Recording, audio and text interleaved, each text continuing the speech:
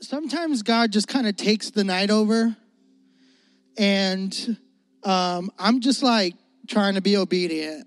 I'm never always going to get it right, but I felt God put a verse in my heart that I just want to read to you and kind of go through. Originally, what we were going to do is talk about how we need to prepare for momentum next week, right? When in reality, this is crazy. What we just did, what was literally the message. Like what we just did was my message.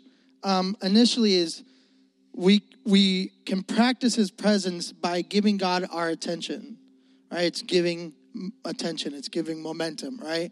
But essentially, how to practice God's presence, which is what we're doing right now, is one, cultivating a heart of worship, which is what we kind of just did, right? We just did that, right? Cultivating a heart for worship. Just like we have a heart for our favorite foods or a heart for our favorite kind of music, having a heart for God means we think about it. We think about him. We want to be around him, right? That's cultivating a heart of worship.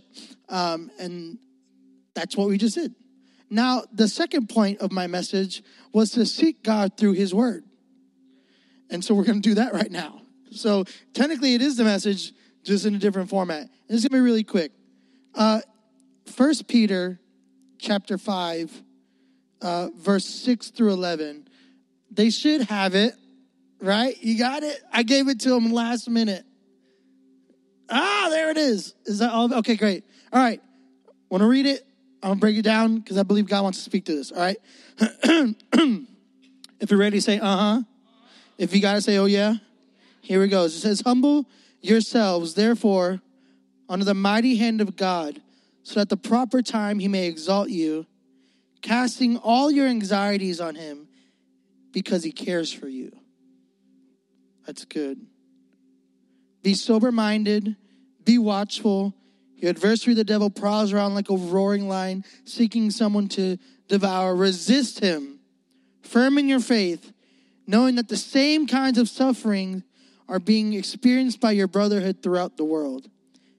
And after you have suffered a little while, the God of all grace, who has called you to his eternal glory in Christ, watch this, will himself restore, confirm, strengthen, and establish you.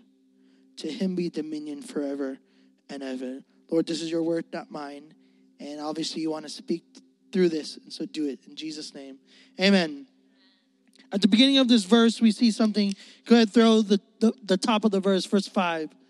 It says this, humble yourselves, therefore, under the mighty hand of God, so at the proper time he may exalt you, casting all of your what? Come on, say it out loud.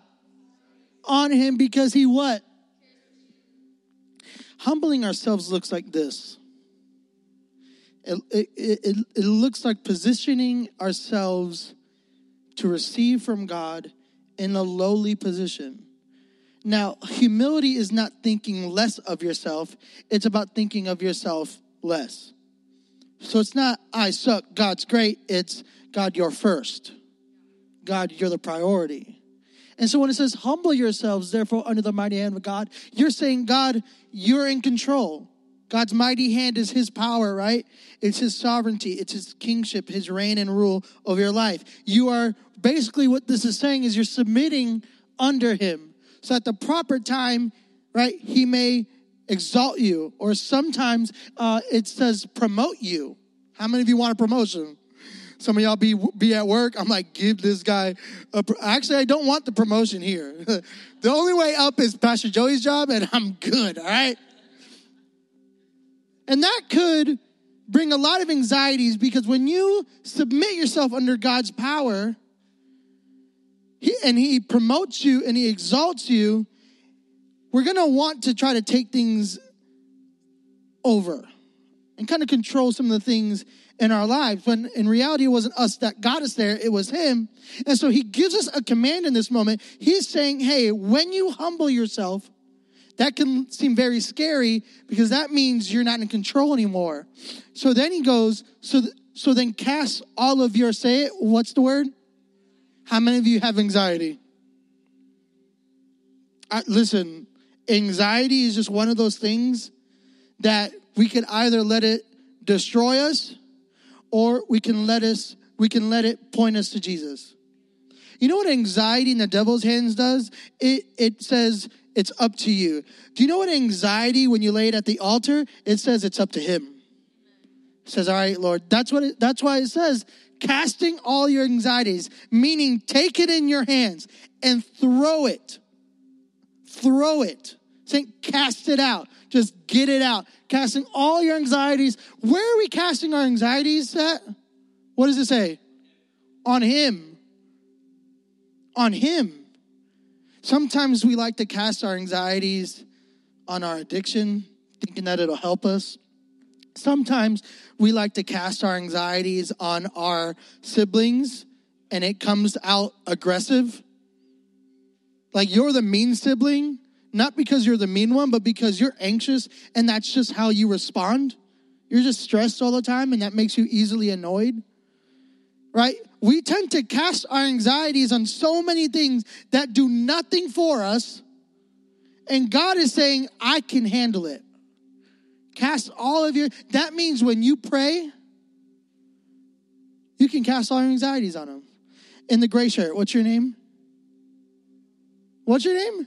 You don't know? What's her name, Sturdy? I know you know her. Alani? Alani, that means after a really hard day at school, or work, or wherever, and people be trying you, right? That means you go to God and say, God, here's what I'm anxious about. I'm anxious about this. I'm anxious about that. And normally when you tell your best friend or tell whoever, that might overwhelm them. I want you to know when you cast your anxieties to God, it won't overwhelm him. It won't overwhelm him. There's something in your mind that might tell you not to do that because you're like, it'll overwhelm me. Like, who wants to hear me complain about my anxieties? God does. He's like, I do. I care. I want to hear all about it. Casting all your anxieties on him. Because why? That's like, why is this so hard for us to do? Why is it hard for us to let somebody care for us?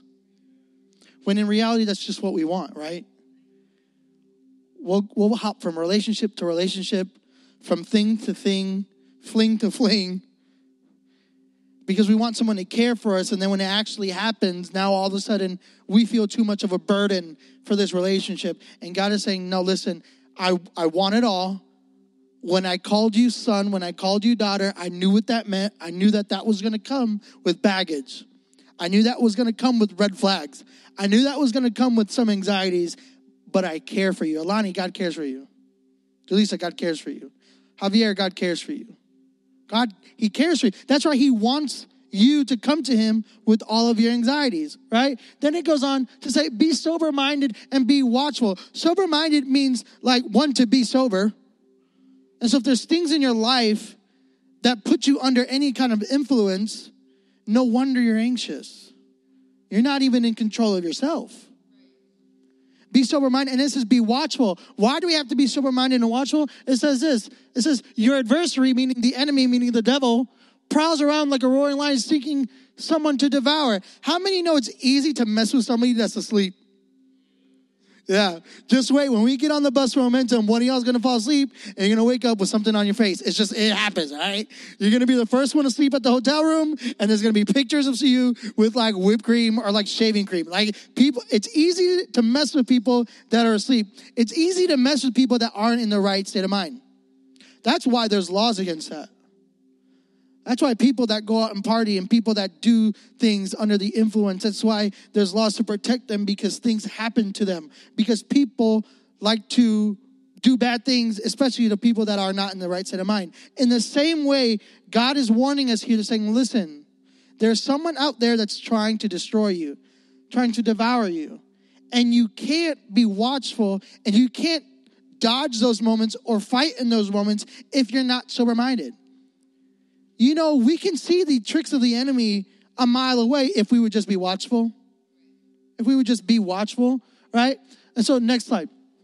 And then it says this, resist him, firm in your faith, knowing that the same kinds of suffering are being experienced by your brotherhood throughout the world. Here's what that's saying. Like, know that you're not alone. Like, when I asked who had anxiety, everyone raised their hand. Right? Everyone raised their hand. You know what that tells me? Someone that deals with it, I'm not alone.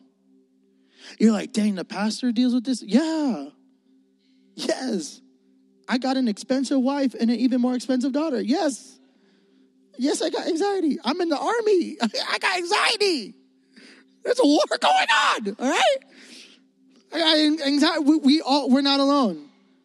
If I can go through sins, I could go through conditions, I can go through emotions that people deal with. Like, how many of you deal with anger issues? This guy. Look, not alone. How many of you get sad more than most people? Look, not alone. Like, we could keep going, right? We could do this all night, and you will find out that there are more than 5 and 10 people in this room that share the exact dealings and the exact issues that you're going through. So what does that say? You're not alone.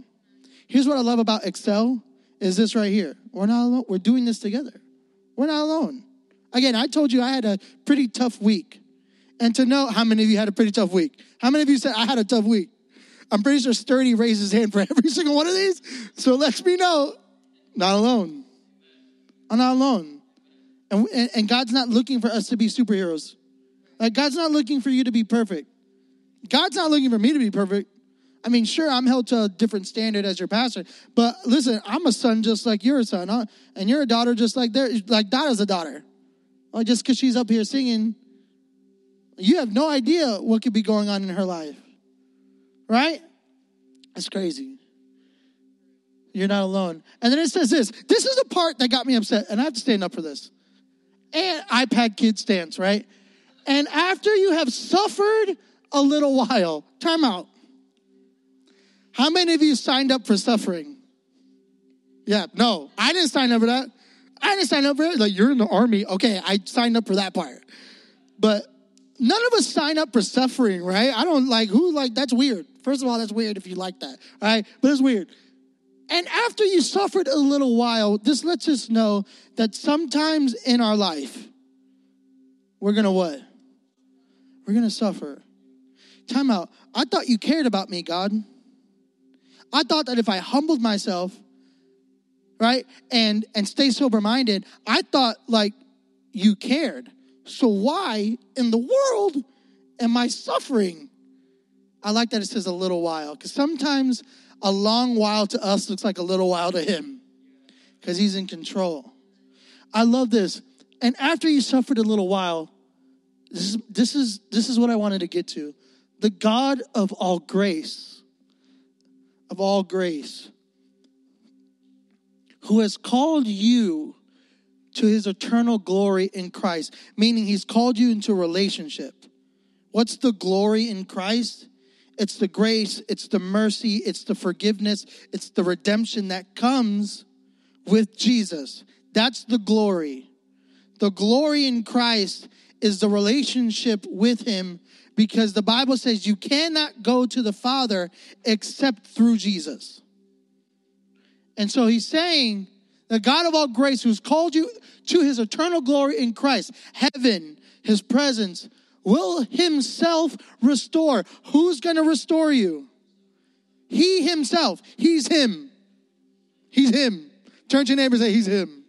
Like, he's really him. He's really him. He's really him. He said, I'm going to do it. God, I'm tired, man. I'm tired. God, I'm you know what I'm saying? I'm this close. And I just need you to help. He goes, I'll do it. I'll do it. You ever asked for help, like at school or in like your classroom? Or you ever asked a group of people for help and like no one jumps to help you? Like, trust me, when you get to my age and you get in front of people and you be like, I need 5 people to help me tear down these chairs. Everyone does one of these. Not our leaders, though, not these leaders. I remember like a youth pastor of mine would ask me and my brothers for help, and I'd be like, who? Who's going to help you? Not me. I got arthritis, right? God is saying, I'll do it. I'll do it. It's like before we finish the question, before we say, God, I need your, he's like, I'll do it. I'll help you. God is eager to help you.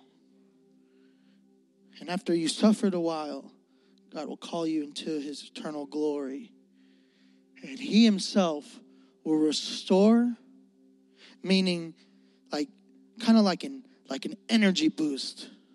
Restore you, confirm you, meaning solidify you. Confirmation that you are his, that you belong to him. Strengthen you, because like life just drains us sometimes. You know what I'm saying? Life just does that. And establish you. Establish is like, it's like this. It's firm foundation. Like it's giving Sears Tower, right? Like that's not moving, right? Like it's not moving.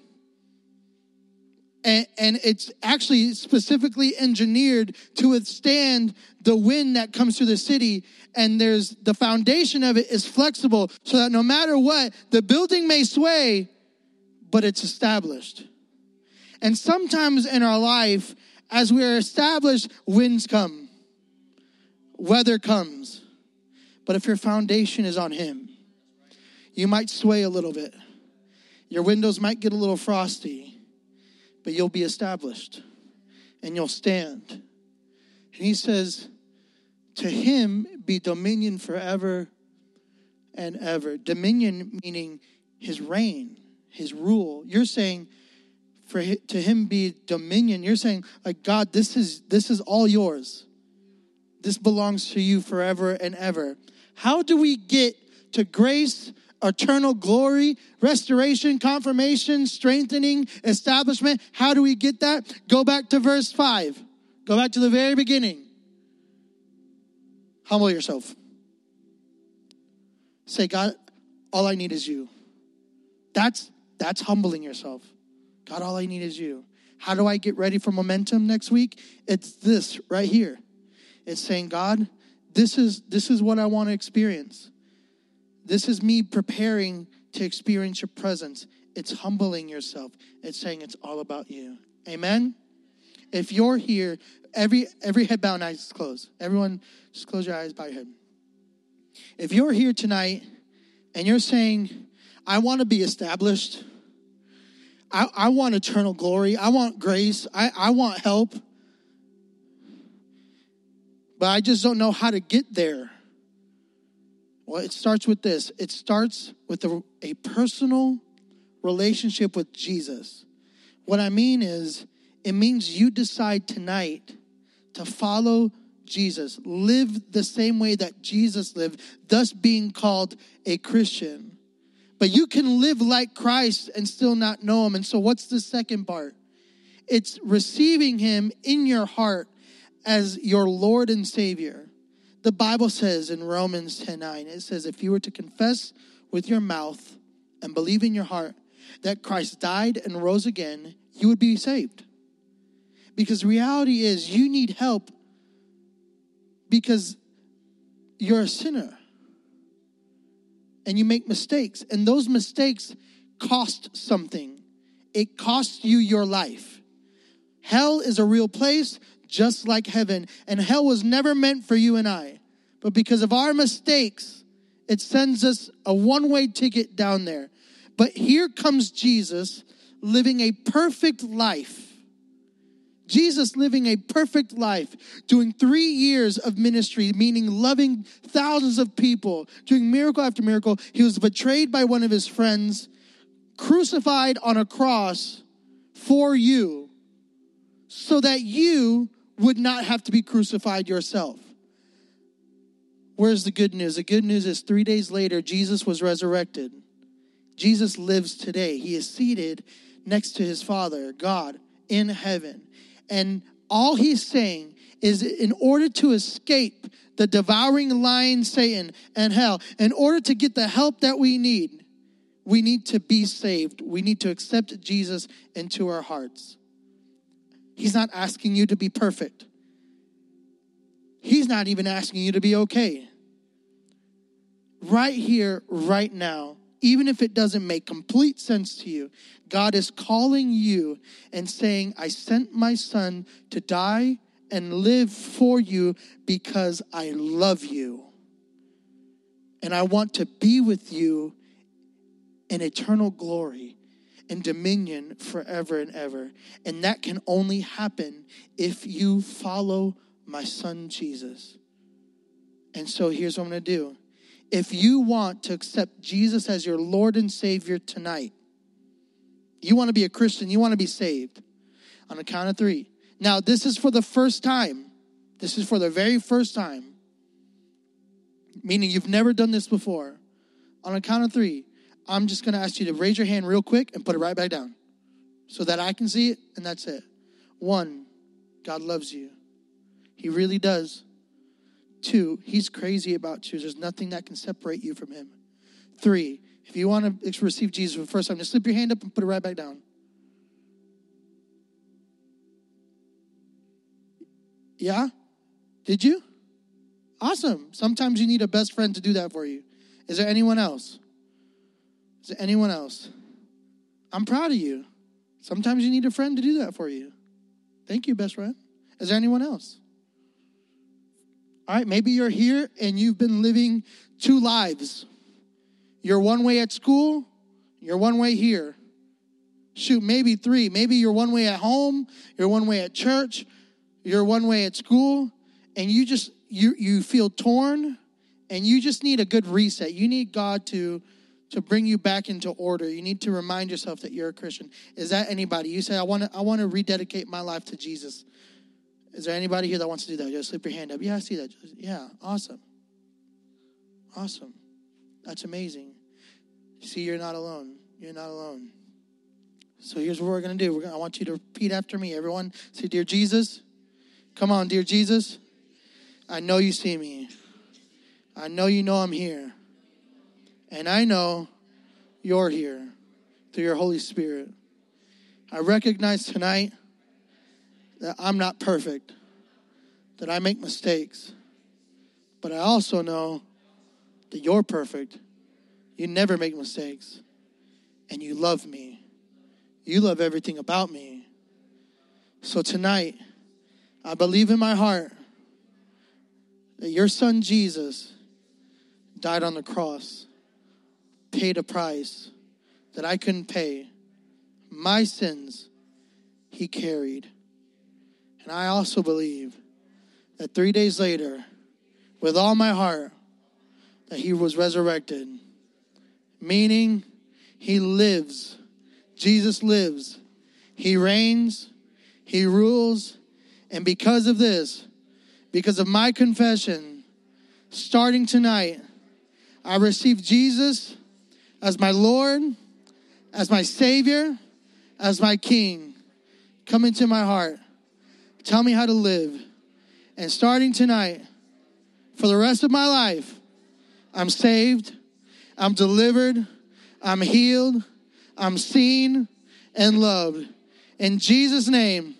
And everyone says, amen. Come on, give God a hand clap. Come on, you can do better than that. Come on.